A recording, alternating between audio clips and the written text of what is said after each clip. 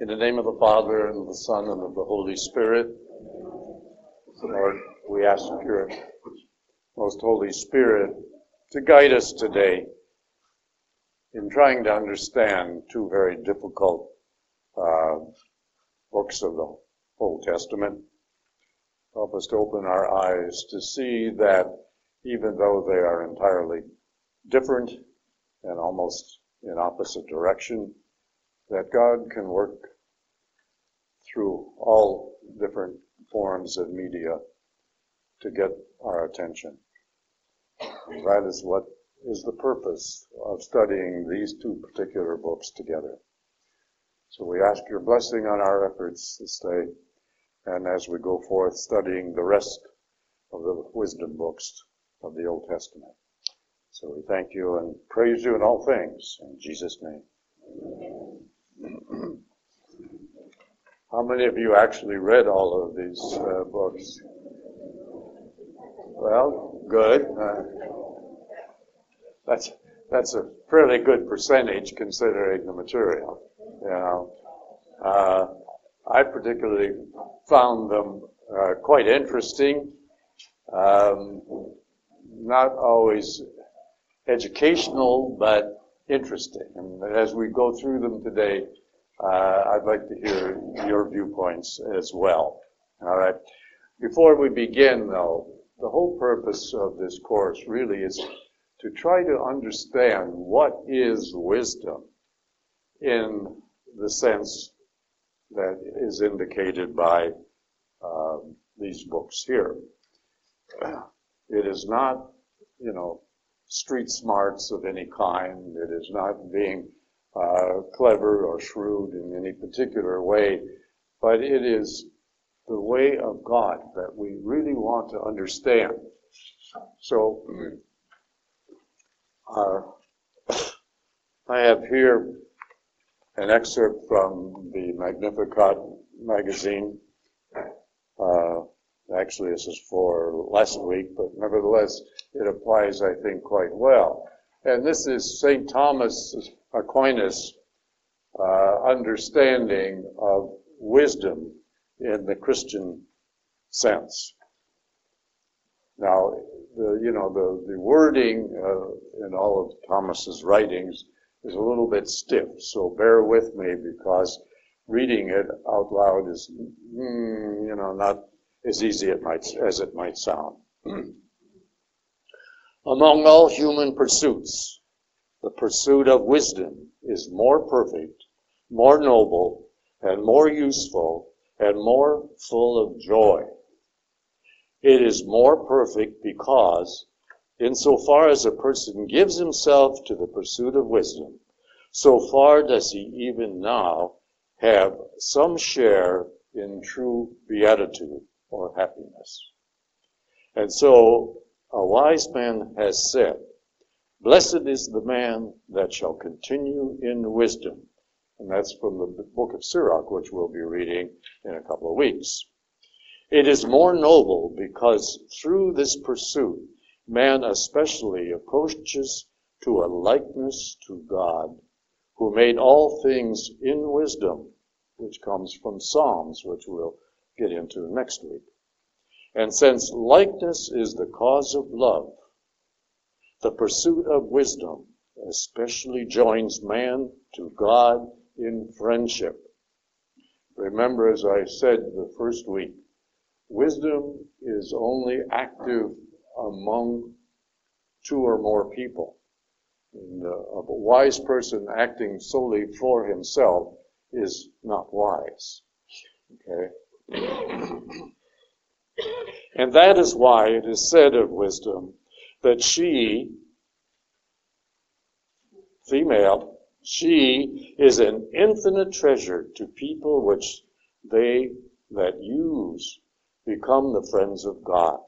And that's from Wisdom, the book of Wisdom. And that's what we'll get into towards the end of the course, which to me is probably the most beautiful and useful of all of these. It is more useful because through wisdom we arrive at the kingdom of immortality. For the desire of wisdom bringeth to the everlasting kingdom, which is also from the book of wisdom. It is more full of joy, because her conversation hath no bitterness, nor her company any tediousness, but joy and gladness, again from the book of wisdom. And so, in the name of the divine mercy, that is St. Thomas Aquinas, I have the confidence to embark upon the work of a wise man, even though this may surpass my powers, and I have set myself the task of making known, as far as my limited powers will allow, the truth that Catholic faith professes, and of setting aside the errors that are opposed to it. To use the words of Hilary, that is Saint Hilary,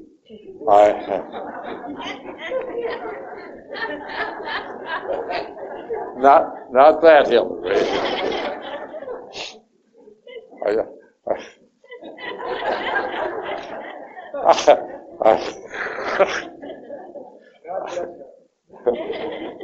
Which one? I am aware that I owe this to God as the chief duty of my life, that my every word and sense may speak of him. Oh, I never thought about that when I was reading this. Oh, well, you got to have a laugh now and then. Thank you. Well, I didn't mean to spoil it, but maybe we'll get back into that when we get to the Book of Wisdom. All right. Oh, well. Now I lost my place of thinking. Today we're going to be studying, like I said, two books that are pretty much opposites of each other. The purpose really is to show that God can work with any media or in any direction, as long as we are open to it. And that is really the whole purpose of trying to understand these books, to see, do they line up with the general teachings of Christ and the church? And beginning with Kohelet, again, it is Kohelet. Think of the Q as a K, all right, which will help you to pronounce it correctly. Kohelet. Or also in the Greek version, it is Ecclesiastes. I think Kohelet, once you get used to it, is an easier word to pronounce. One is from the Hebrew, and one is from the Greek. All right. This book was written in around the 3rd century BC. And it is a very skeptical or pessimistic rendering of one man's thoughts. But you have to understand some of the background of what is happening in this 3rd century BC. In Judaism, the monarchy, which lasted from the time of Saul and David down to the Babylonian exile, has now collapsed. There are no more kings in the Jewish tradition. Yes, somebody will say, I'm sure, well, what about King Herod and his successors? Well, he was a puppet king put in by the Romans, more or less for looks than anything else. He didn't have a great deal of power. So he's not really considered one of the Davidic line of kings. So there was no kings. Because of that, the party of the priests sort of took control while the people were in Babylon. And they were the ones that came to power in a way, for a sense. But then later on, beginning in the 3rd century, you had a breakup of the priesthood in Judaism, and other parties began to filter in to leadership. And by the time of Christ, the Sanhedrin, which was the body of the temple rulers, and very much like our Congress, was made up of several parties. All right? The Sadducees, the Pharisees, the Zealots, the Idumeans, and a couple others. Minor groups, but nevertheless, very much like our Congress today, and probably acted just as naive and childish as our Congress does today. But that's beside the point. Anyways, around the 3rd century, you had all of these factions coming together, and on top of that, you had the Greek Empire, which began in the early part of the 3rd century, or 4th century, I guess it was, BC, imposing Hellenism on all of the conquered people, including the Jewish people. That's the basis for the book of Daniel and the 2 books of Maccabees, which came a little bit later, more in the middle of the 2nd century BC. But you had all of these factions going on, all of this turmoil in political life, in religious life, and in social life. And so this fellow is writing his thoughts about what does all of this mean? Why should I try to figure it out? Because, after all, we're all going to end up in the same place at the same time when it's all over, which, of course, we know is not true. But that was the prevailing thinking. Remember, these people did not have a true sense of who God was and what God's purpose was. It was not totally revealed to them until the time of Christ. And so they were still muddling through their rather primitive thinking in what was religion, what was the proper relationship with Jesus, with God. So obviously, Jesus wasn't in existence as yet. And so they didn't have the theology that we have today. And that is why we should be so grateful to the people that came before us, such as St. Thomas, and St. Augustine, and St. I won't mention his name, St. Hilary, and a few others. Plus, the Pope and the formalities of Rome. We should be grateful and thankful for that kind of organization that not only sets us straight, but keeps us on the right road. The book of Kohelet is very well written by a man who is obviously well educated, perhaps wealthy, but now he sits in sort of self-judgment as to what does all this mean? Why should we strive to get ahead? Because it becomes meaningless in the long run. We have to leave whatever we've acquired to someone else when we die. You see, the thinking at that time was, when you die, that was it, and there was nothing else. Well, we know that there is something else. We know that God is waiting for us, and though the body dies, the soul continues on. And there is so much more after death than before waiting for us. And that's the way we should look at it, is that, yes, we have our ups and downs on this earth, but once we have passed from this earth to the next life, God is waiting for us. And it depends on what we have done. I often say that our life is God's gift to us. And what we do with it is our gift to Him. And it is based on what we have done with our life,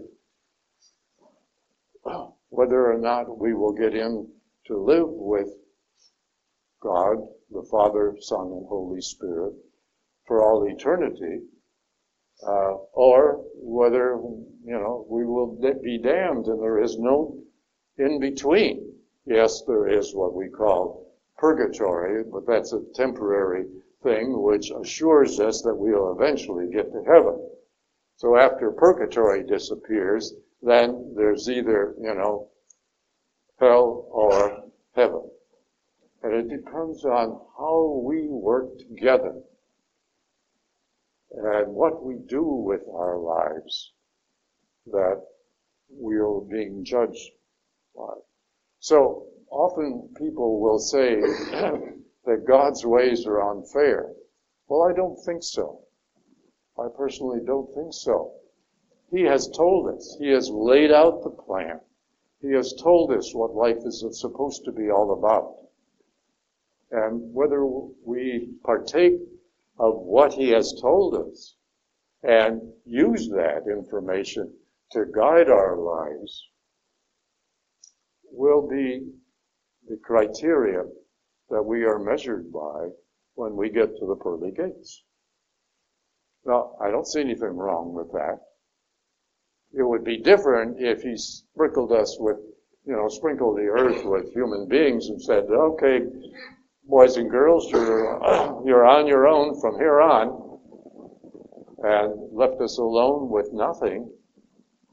And that's almost the way the people were prior to Christ. Not quite, because they had the Ten Commandments, they had Moses, they had David, they had the prophets, and all of those were rejected in one way or another, particularly the prophets. You have 15 prophets in the Old Testament. Three of them are considered the greater prophets, Isaiah, Ezekiel, and Jeremiah, and the other 12 are considered the minor prophets. That doesn't mean that what they had to say was of minor consequences or value. It just means that they wrote much less.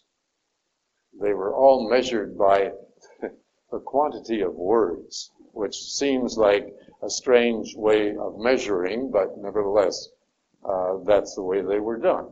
And that's the way they were placed in the Bible, not by the time that they wrote or in any chronological order. They were placed in the Bible by quantity of verbiage. Isn't that kind of odd? You have the same thing in the New Testament, though. All the letters of St. Paul are in the same, they're placed in the New Testament in the same way. Not by the time they were written, but by the quantity of verbiage. Because, going back to the Old Testament, because people could not remember, or the writings did not have any dates on them. And the writings, most of those writings, had no authorship attached to them, true authorship.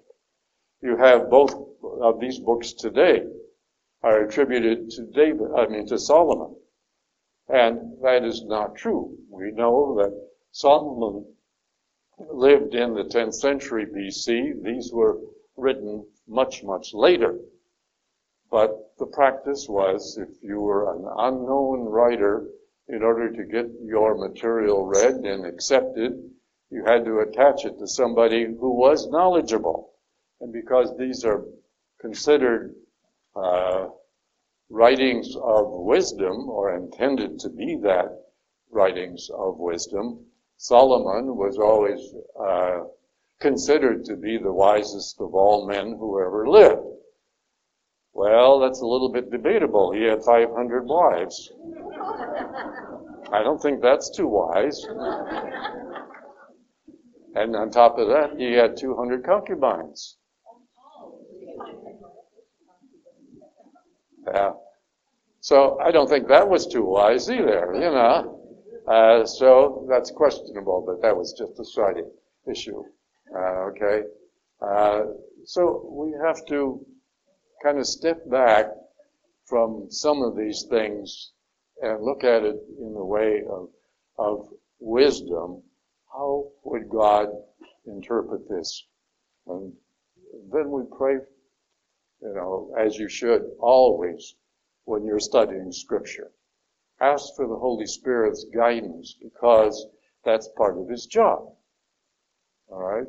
The Holy Spirit, as we've indicated by our little circular diagram, which all of you have, the job of the Holy Spirit is to take the teachings of Christ and the church and to help us, not only as collectively as church, but as individuals, to return to the Father. And if we don't make use of that help, then we've got no way to complain. We can't have any excuses if we don't use the tools that God has given us. And so, please, when you are studying Scripture, or just reading it for information purposes, or prayer, or using it for prayer purposes, ask the Holy Spirit for guidance in understanding what you are reading.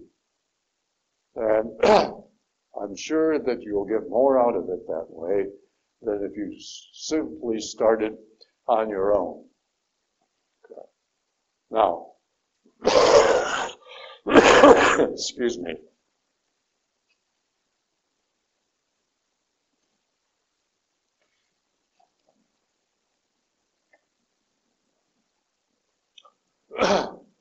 There are 3 or 4 main items in the book of Kohelet that I think we should review here to see what is really going on.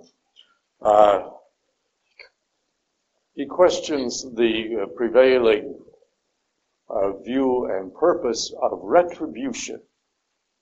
And very much like the book of Job, Kohelet is sitting there pondering, what's it all worth? Of course, he didn't experience the dramatic devastation of property and family and so forth and so on. But nevertheless, he has acquired apparently substantial wealth, and he's sitting there pondering as to, well, what is it all about? He's probably no happier as a wealthy man than when a time before he was wealthy. And things haven't changed. Wealth hasn't brought him any great happiness. And he knows that when he dies, he's going to have to leave that behind, as we all will. And so, what is the purpose of life? So, he's saying there's just nothing new under the sun. Well, we've heard many people say that. I bet every one of your mothers has said that at some point in time. And should we look at that in that way or not? What is your thoughts? Anyone have a particular thought? Read it? In a way, yes. Yes. Depression. That could set in. You know, there wasn't any doctors that would prescribe a handful of pills to change that. Depression. But it probably goes deeper than that. You know, there's just nothing new under the sun. In other words, he has probably experienced everything that was possible at that time for enjoyment, and found that, ho-hum, just nothing new under the sun. Anyone else have a different viewpoint?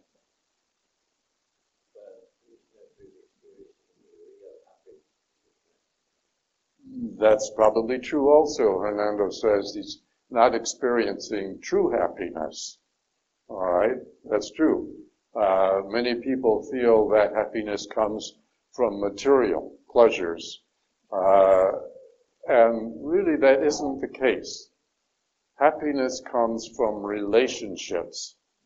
And most importantly, our relationship with Christ, which of course he didn't have the opportunity. But God was there. And the temple was there in the 3rd century. It was rebuilt from after the Babylonian exile. And then it was rebuilt again in the last century of the BC area by Herod. So the temple was there. They had structure. Judaism had structure. It had a form of hierarchy. It had the Old Testament. Most of the books were written by that time, particularly the book of Deuteronomy. But he still feels there's just nothing new under the sun. And he never changed that. Vanity of vanities. All is vanity. Now, we got to be a little careful in understanding his meaning of the word vanity. We think of vanity as something, somebody who is vain, who is conceited, or who is haughty in some way. That's not what this means. Vain has the meaning in this book of being not worthless, but of no particular value. Okay? No substantial value to make a person happy. So vanity of vanities, all is vanity. And we know that that in itself is not true. God has given us all kinds of beautiful things. The whole idea of earth. When we see these, when we see television views of other planets, or even drawings of other planets, they're all barren, hills and valleys and soil, but nothing else. If you compare that to the planet of Earth and all of its beauty, you just have to drive, less than 100 miles to see some magnificent beauty right here in the state of California. So we have a number of things that can bring us pleasure because we connect them hopefully with God. When you stand at the edge of the ocean, and I'm sure all of you have done that, or a very large lake, and you see this wide span of earth, doesn't it conjure up a little bit of how beautiful this earth is, and God gave us all of this beauty? So we can't say that nothing is new under the sun. Every time the sun comes up, we have a new life, a new day. The seasons in themselves present all kinds of new opportunities and problems too when you have allergies. Everything has, oh yes, ma'am. Okay, I have a question. Yes. Now, at that time you said they did not believe in an afterlife. Most of them did not, and some of them still do not. And does Kohelet, was he married? Did he have children? We don't know. Okay. My question from that is, if he did not see any value of what he had, did they not plan, even though there was not an afterlife, did they not plan to help their children so their children would have a better life as we do? I mean, as we plan for our children, our future through our children. Did they do that? And I would think that would give him some. Well, some degree, but it was more legally already formed for him. Okay. Yeah. The whole idea is when a man died, all of his possessions went automatically to his oldest son. The wife was left out, but it was up to the son to take care of his mother. And that was a legal requirement, so it was already fixed. He didn't have much say-so. Now, if he had no son, then the wife could receive the inheritance. But you see, remember in the gospel where the widow of Nain is about to bury her only son, and Jesus comes upon the scene, his compassion went out to the widow because her only son has now died, and she would be left without any means of support unless she was independently wealthy. Yes, Joe? Would things go to his brother or the next? We think so. Patriarch, whoever we think so. The strongest male was. The lead or the oldest male in the family. Yes, but the mother is left out of it. The widow's always left out. Yeah. Okay. Now I assume that there probably were exceptions allowed to that too. Yeah. Or provisions made prior to, I don't know. We have, but that was the general belief at the time. Yeah.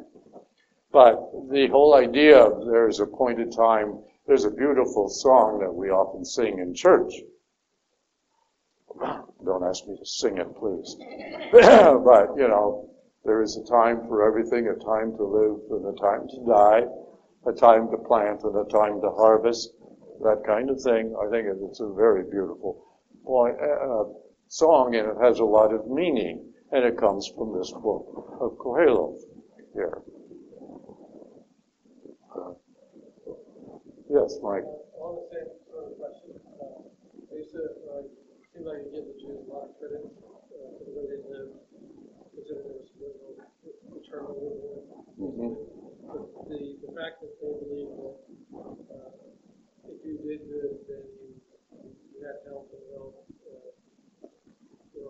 you were lived sinfully, then you didn't have all those things. You got illness and disease.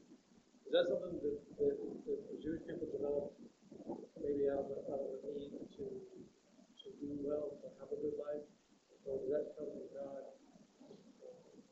That if you obey my commands, then you will prosper.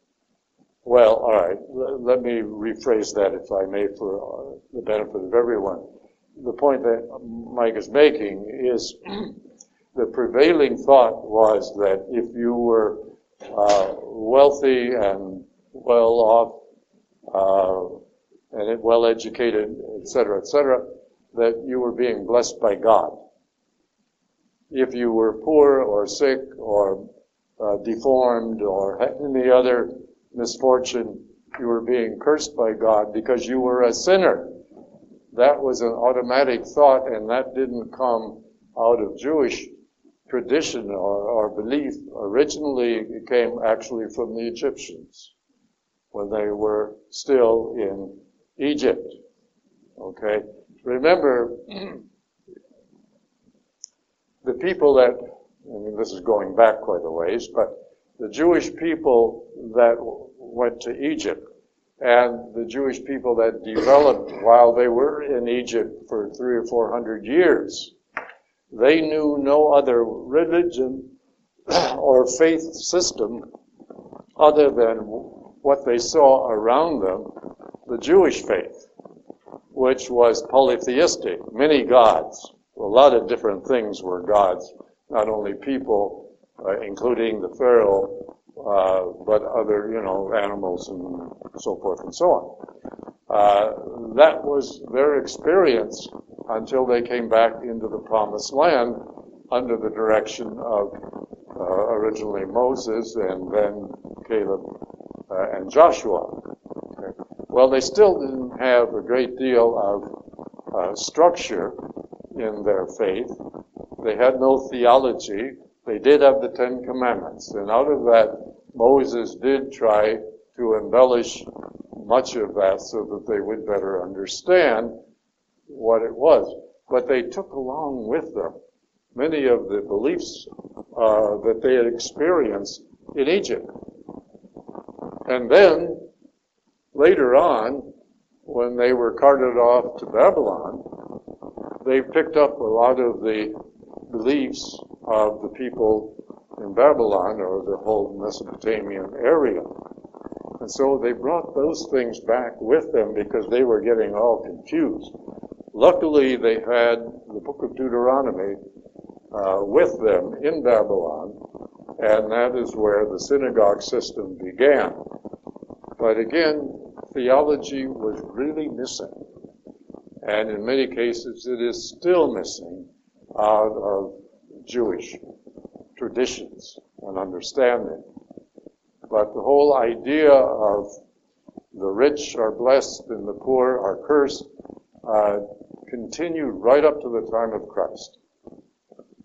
And it didn't really originate within the Jewish people. It came from the surrounding areas and was absorbed, you might say, by them, as well as many other traditions.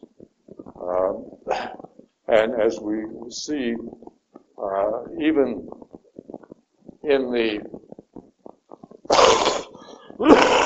pardon me, even in the third period of Jewish history, that is the period during the monarchy, a lot of the beliefs of the surrounding nations filtered in to Judaism, such as the worship of the king as if he were a god. Not David, nor Solomon, but from Solomon's son Rehoboam and on down. All of the, not all, but because there were a few exceptions, obviously, but most of those kings took it upon themselves, they were equal to God. And we'll see that next week when we get into some of the Psalms, where it is hard to distinguish when they're talking about king. Do they mean the king that is presently the ruler at the time, or do they really mean God? And it is very difficult to distinguish between the two, because in their minds, the king was a god. A god. Yeah. No, they knew that there was the God, but they also, because polytheism was very common among the nations surrounding them, so they figured, well, why not? So gradually, the kingship, which began with Saul and David, and that was considered, and Solomon really, that was considered the golden age of Judaism, because they were doing things right for a change. But then it broke down with all of the successors over a period of 500 years or almost. Yes, Rita? Well, the priests were a very minor influence originally. But in Babylon, the priest became the only voice that had any power. The only voice that the Jewish people would listen to. And so they kind of stepped in and took over.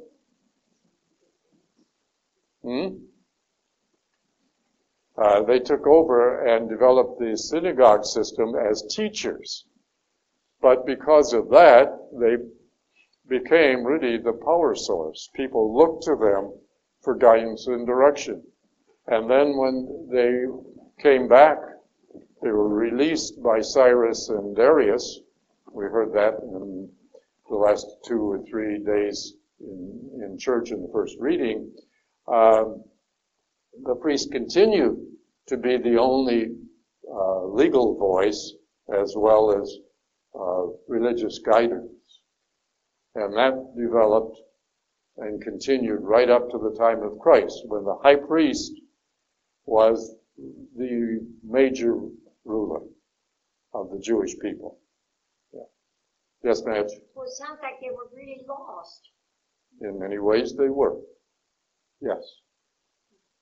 When was the term rabbi started to be? When was that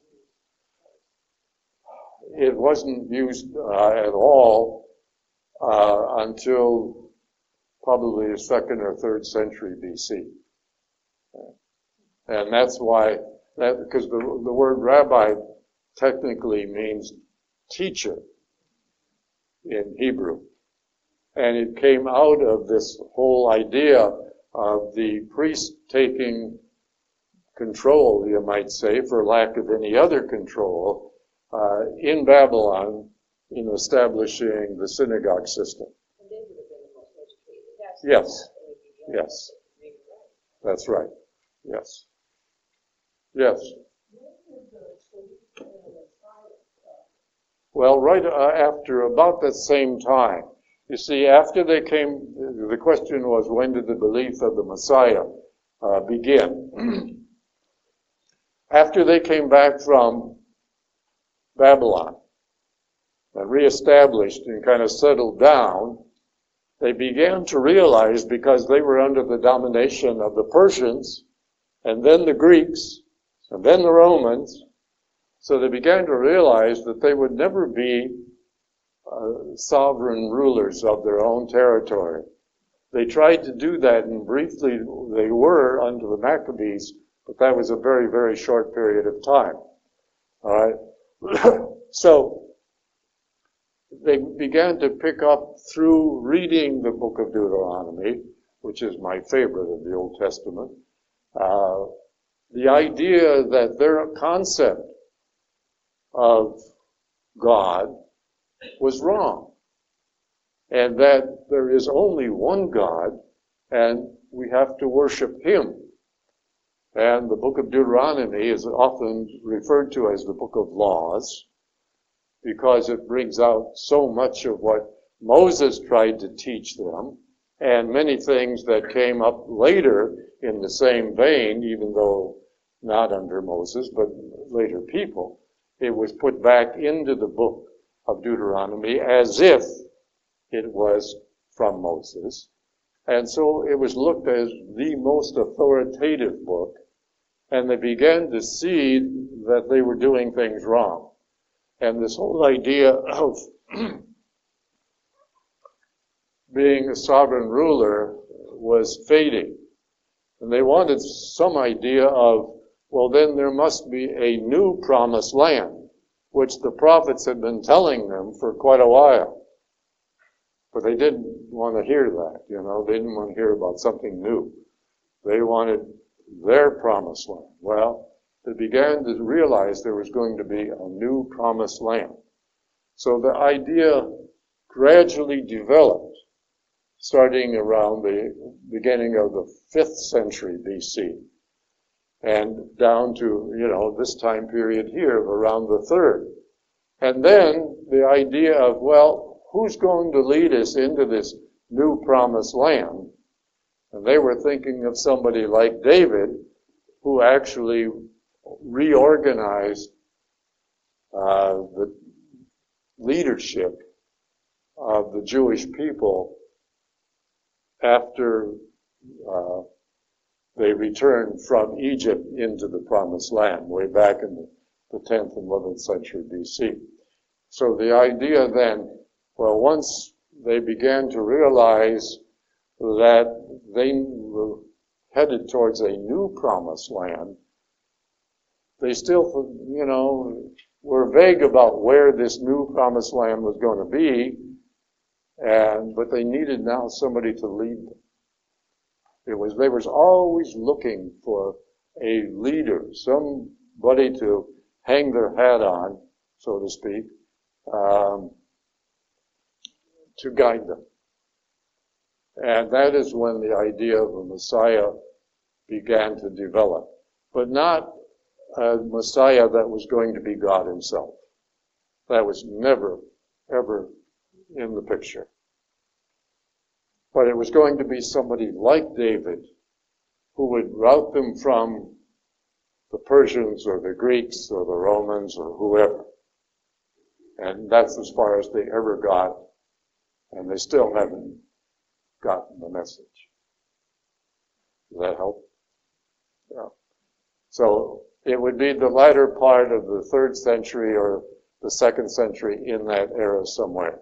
Because in the book of Daniel, which came out of the Maccabean War period, which was the middle of the 2nd century BC, did you have any concept of God and mankind meeting again after death? Is the word Messiah, is that Greek or is that Hebrew?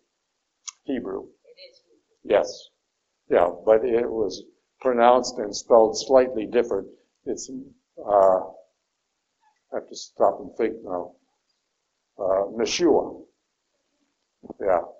Meshua would be the way of pronouncing it correctly. Just like I told you last week, our word of Rosh Hashanah is improper pronunciation, but even the Jewish people use it that way. Technically, it should be Rosh Hashanah. Yeah. The accent is always on the AH part, which is the last symbol in many of the important words of Jew, and it is in reference to God himself. Yes. Someone else have a question? Yes, ma'am. Is there any charity back in those days that might give Jesus and rich people that had money? There was to some degree, but not to the sense that we think of it today. No. That's why I asked my question. This man didn't see any value to his life, and what's the reason for it? Could he have, taken in a boarder or somebody, or, sponsored somebody? No. That was not in the cards. In fact, they went very, these were very exclusive people. They would not deal socially with anyone outside of the Jewish race. And if you married somebody outside the Jewish race, oh, God forbid, you'd be, written off. In fact, one of the greatest examples of that is Joseph. Now, Joseph, the second youngest son of Jacob, way back in the book of Exodus, Genesis, who the one of the 12 sons that was sold in slavery to the Egyptians and became very wealthy. He married an Egyptian woman and had 2 sons, Ephraim and Manasseh. Well, when the Jewish people came back into Israel after their release from Egypt, the land was parceled out in accordance with the various tribes, the 12 tribes. But because of the Levites being assigned the job of priesthood, they did not get any land. They were to live among the other tribes. And Joseph's portion, because he married outside of the Jewish race, his land was divided between his 2 sons, Ephraim and Manasseh. Yeah. Well, many of the women had their own jobs. It wasn't that women were totally put down. There's a number of stories where women had means of some kind or inherited some kinds of means. That whole subject is rather confusing. There is no hard and fast ways to explain it. You take the books of Ruth and Esther and Judith. They're all stories of women who had money or power of some kind or some wealth. So, we have no way of knowing. We know what the laws said, but obviously there must have been ways around it. Yeah. Yes, ma'am.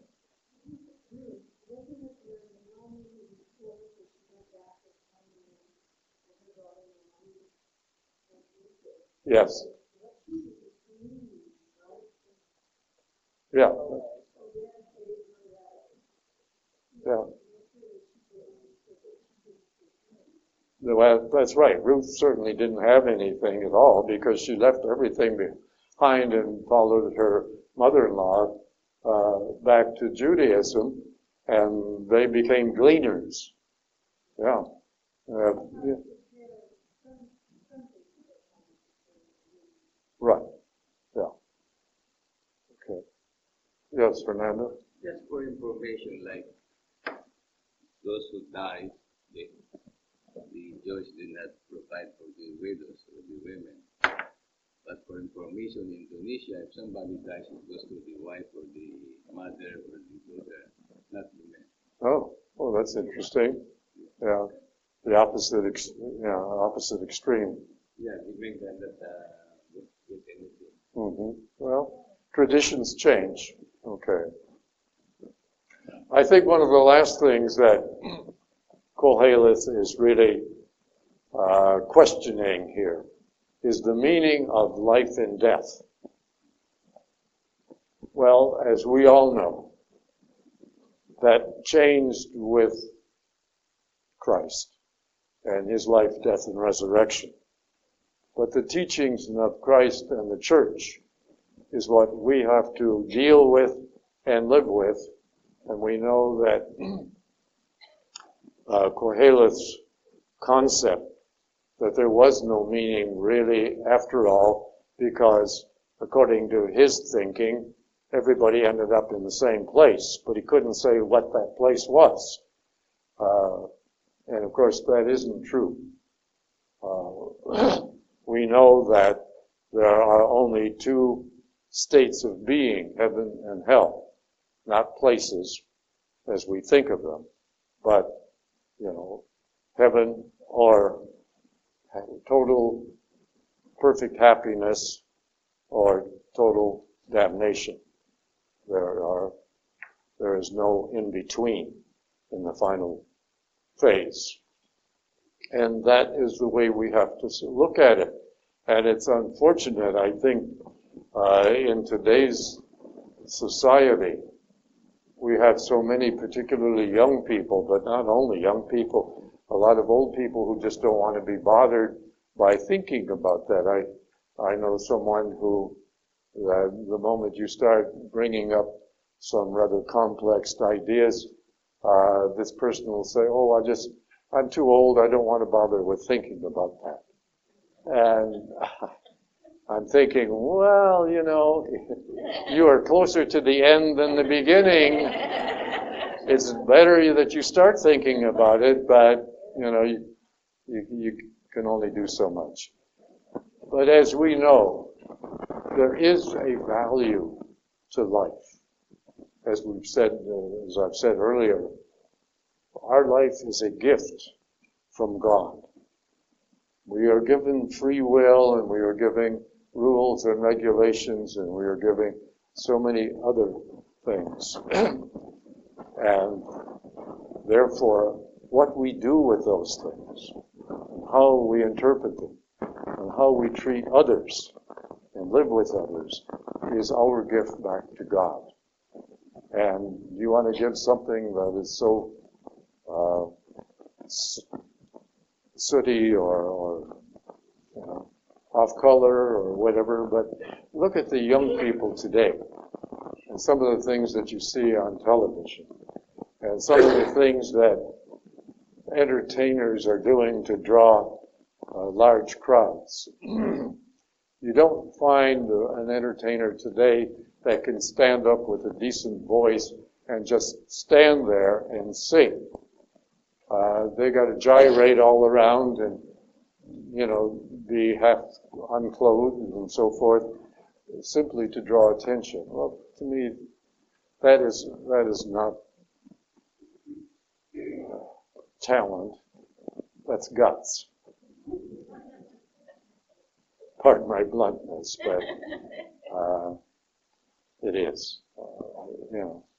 My children think that I'm a real old fuddy-duddy because I don't have a smartphone and I don't want one. I have an old flip-top but that's almost passé nowadays. But it goes as far as I need. And anyways. So, the meaning of life. There is a meaning of life. And again, what we do with it is up to God. And if we, disagree or ignore that, then God is going to ignore us. You're not going to have any structure in your life. Well, that's right. The thing is, so many people say, well, I prayed to God for this and that and so forth and so on. I said, well, if you ignore him most of your life, how can you expect him to answer a prayer, in the middle when he doesn't know you? That's, as I've often said in previous lectures, there is a story in the New Testament that I think demonstrates that quite well. We've all heard the story of the 10 virgins, or 10 bridesmaids or whatever they're called. In various Bibles are called different things. 5 are wise and 5 are foolish. The 5 wives had been preparing for this event and bringing enough oil for their lamps, but the foolish ones neglected to bring sufficient oil, and so they were told to go off and get some. And when they got back, by that time the bridegroom arrived. The bridegroom in Jewish marriage ceremonies was always the more important person. And when the bridegroom arrived, they all went into the reception hall or banquet room, whatever, and the door was locked, which was a very common thing at the time. And so when the 5 foolish ones come back, they rap at the door and say, let us in, let us in. And the answer to that in the Bible is, I can't let you in because I don't know you. And I think if you think about that, that can be a frightening thing if that's what God says to us when we get to the pearly gates. I don't know you. Why should I let you in? Goodbye. Let's go on to the Song of Songs.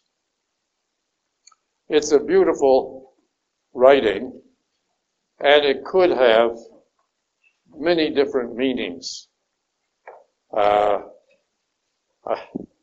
If you go into this book here, there's about 6 pages of meanings, and I think that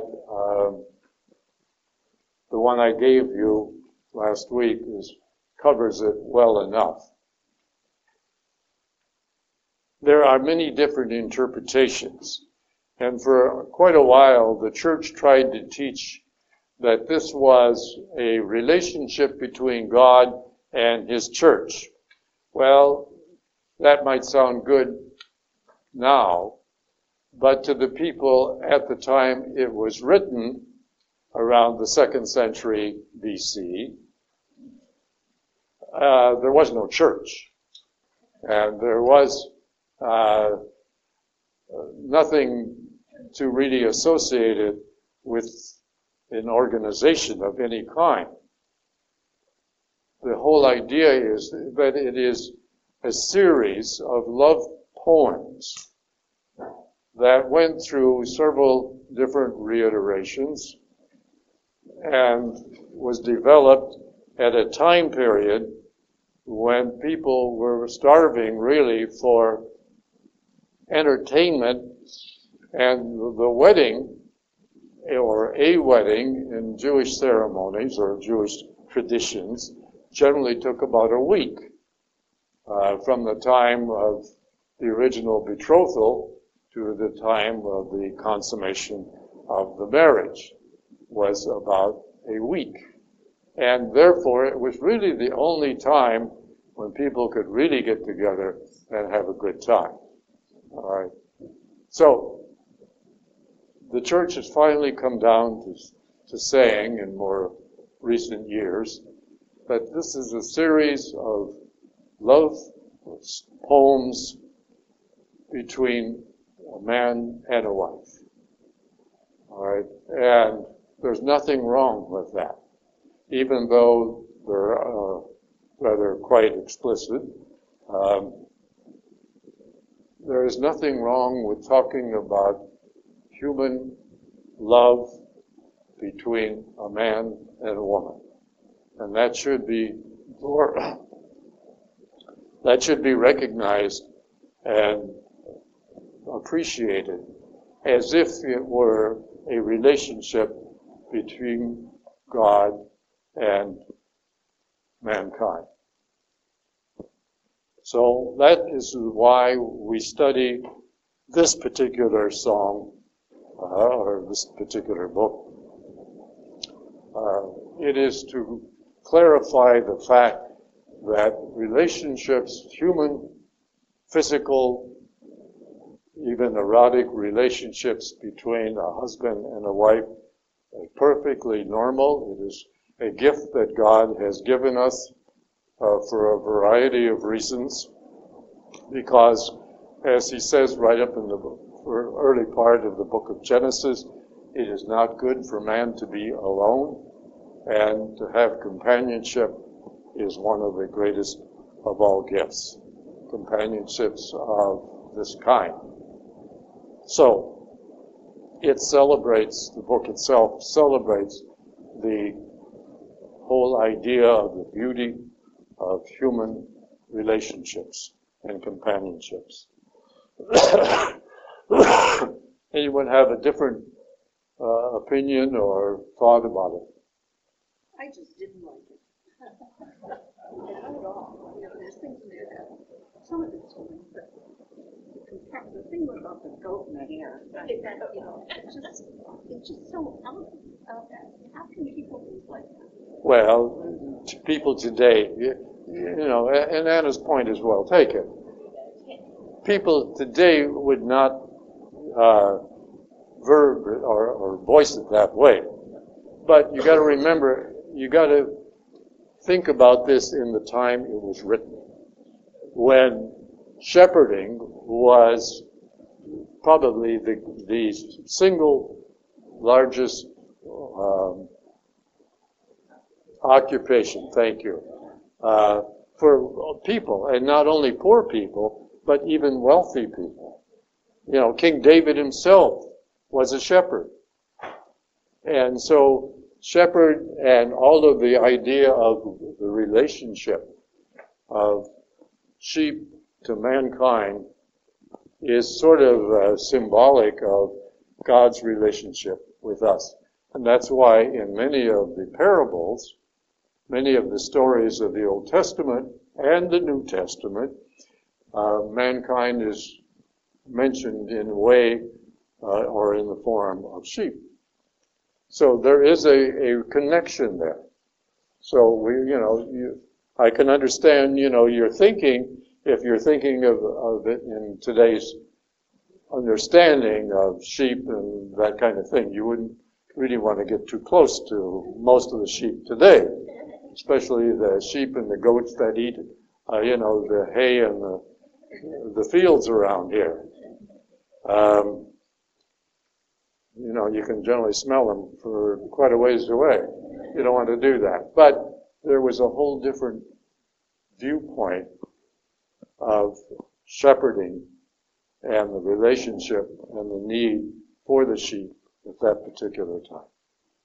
So. Yes, Terry? I liked it because it showed me anyway, when she starts talking about I am black and beautiful, I worked in the field, I'm poor, but he loves her. I have a big nose, but you love me. In other words, love is blind. Beauty is in the eyes of the beholder. That's right. Your love is so deep, it's not based on physical attraction or different, what attracts one person may not attract the other, but that all of your attributes.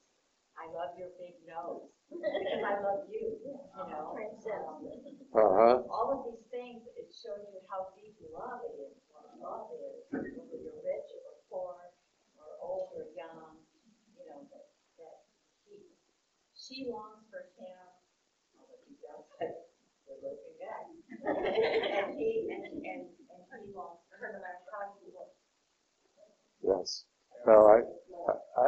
Thank you. I think that's a very good way of presenting it. Love, particularly, we hope that love is blind when we consider God loving us. There's a lot of things that we would rather he didn't see. But he lets us know that in the end result, if we truly love him and are sorry for those things, that he will overlook them. Very good point, and nicely presented, too. Thank you. Anyone else? Well, it's not the easiest book to describe or really get into with a great deal of feeling, but I'm glad Terry did. I hope that the rest of you might take another look at it and see if you can find something different in there after our discussion. Anything else? I was going to share also that for me it was a big struggle to have my mother-in-law live with us. But I finally realized that if I love my wife, I have to love my mother-in-law. It's been 4 years already. Well, that's an awakening that when you marry a person, you marry the whole family. Okay? Yeah. Whether you like it or not, yes.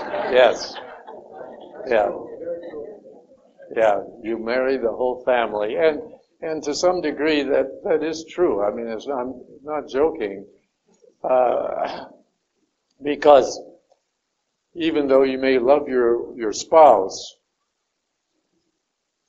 some of her family or his family, for the women, may not be that acceptable.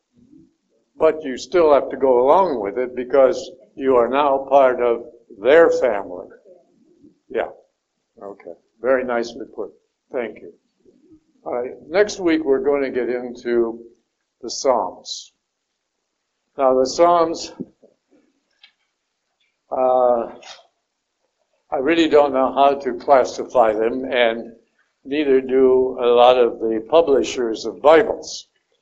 Because if you had 10 different Bibles set up here, you might find that the Psalms are in different places and positions of the Bible.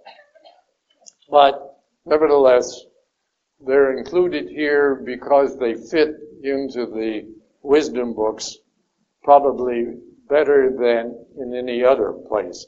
They certainly are not historical books. They are certainly not part of the Torah or the first 5 books of the Bible. So they fit here. Now, in Jewish scripture, they're just classified as part of the other writings, sort of a very general term, as most of these books are that we are studying here, the other writings. But in Christian cycles and in our liturgies, you know that there is a small part of a psalm in every Mass that is said, no exceptions. But often we neglect to really understand where that psalm came from and what is its meaning and what is its relationship to the other writings in the Mass. And so that's what we're going to be talking about next week. Now, there are 150 psalms. The same number in all Bibles. Even the Jewish scripture recognizes 150. In Jewish writings and in some Christian books, the numbering system is a little different. There are some numbers around 8 or 9 that are combined, and then there are some numbers later on that are split into 2. But in general, they are all pretty much the same. And that's why they come back to the same total number in all scriptures, all books. but the Psalms have a great number of different meanings. And if you know the time period in which they were written, it can enhance your understanding of what is being presented. Unfortunately, there are no dates. Unfortunately, there are no writers, so we don't know much about when these books were written, but some of the language will tell us. And I'll show how to recognize some of that next week. All right? But what you have to understand is that the Psalms were written over a long period of time, and they reflect the various changes in Judaism that developed over that same long period of time. I'll give you an example. The monarchy, that is the kings, 1st and 2nd Kings, beginning with Saul. Saul came along around the 11th century BC. And the monarchy existed down to the 6th century BC and ended approximately there because it truly failed God. Because the people ignored the prophets is what I've been trying to say. The prophets that came along during the monarchy to try to balance the evil and the wrong thinking that developed during that time period were ignored. And in fact, most of them were murdered by their own people because they didn't like what the prophets had to say. But the Psalms that came during that time often talk about the king. And the king is represented almost as if it were God. And when you're reading some of the Psalms that reference the king, it's almost impossible to determine, are they talking about God as king, or are they talking about their earthly king? And we'll see a lot of other changes. Also, there are a lot of different kinds of Psalms. Where did the Psalms come from? They were not personal prayers, because personal prayer was not common in early Jewish religion or faith or tradition. The praying didn't come until the latter part, the last 4 years or 400, 500 years. Praying as an individual to an individual God who was interested in him or her was non-existent for the first 1,000 years of Judaism, and only developed slightly and then vaguely after that. So much of the Psalms were written for people to recite or sing in temple ceremonies. So, if you think about it, most of the people couldn't read, so therefore praying or handing out a bunch of prayers would have been worthless, because the majority of the people could not read. And therefore, praying in the way we think of it, picking up a book like this, or the Bible, and having all the Psalms written out there, that would have been worthless for the majority of the people. And yes, the Psalms were written down, but they were kept as records within the temple. And their ceremonies were made up of various songs that were written and sung only by those people who could read. So personal prayer was not common in those days. And even for a long period of time, even in Christian circles, personal prayer was not real common because people didn't know how to pray because they didn't know how to read.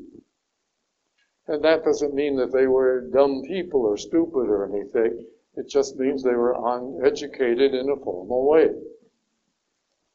So there's a lot of history behind the Psalms.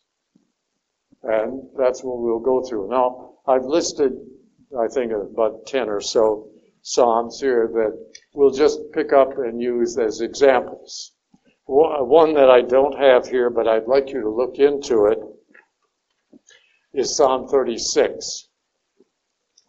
There's an interesting thing, and I'm going to repeat some of this next week. Out of the 150 Psalms, there's only 7 of them that are considered penitential Psalms. Lord, forgive me for this or forgive me for that. Most of the Psalms, and I think what I'd like you to do is as you read through these, and you can read all of them if you want, that's up to you, you will see that there's very little usage of forgive me, Lord, for this or that. Yes, they have 7 of them. Psalm 36 is one of them. Psalm 51 is another, and a few others. All right? But there's only 7 that are considered penitential Psalms.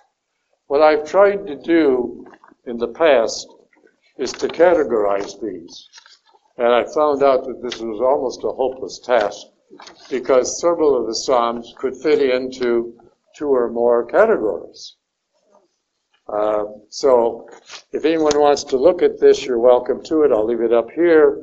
But there's no point in me passing this out because it just doesn't really do you any good. All right? So, we have any questions? All right. I hope that you will enjoy reading the Psalms. I hope you've enjoyed our discussion today. I think, as I've said, both of these books, Koheleth and Songs, can be of value to our understanding and our personal prayer because it helps us to see, in the case of Koheleth, the opposite side. Look at the positive side from what he is saying, and thank God for that. There is a time for everything, and everything does have its place, but that's not the end of it. There is a reason for things being as they are, and if we don't understand what those reasons are, that is an occasion for prayer. Ask God to help you understand. And there's nothing new under the sun. Well, I feel that's totally a misunderstanding, a lack of appreciation for what we do have. Right? And vanity of vanities, all is vanity? No, I would not say that. Again, there is a purpose for everything, and everything has a purpose. And what is the meaning of life and death? I think that's obvious to us in Christian understanding of life and death.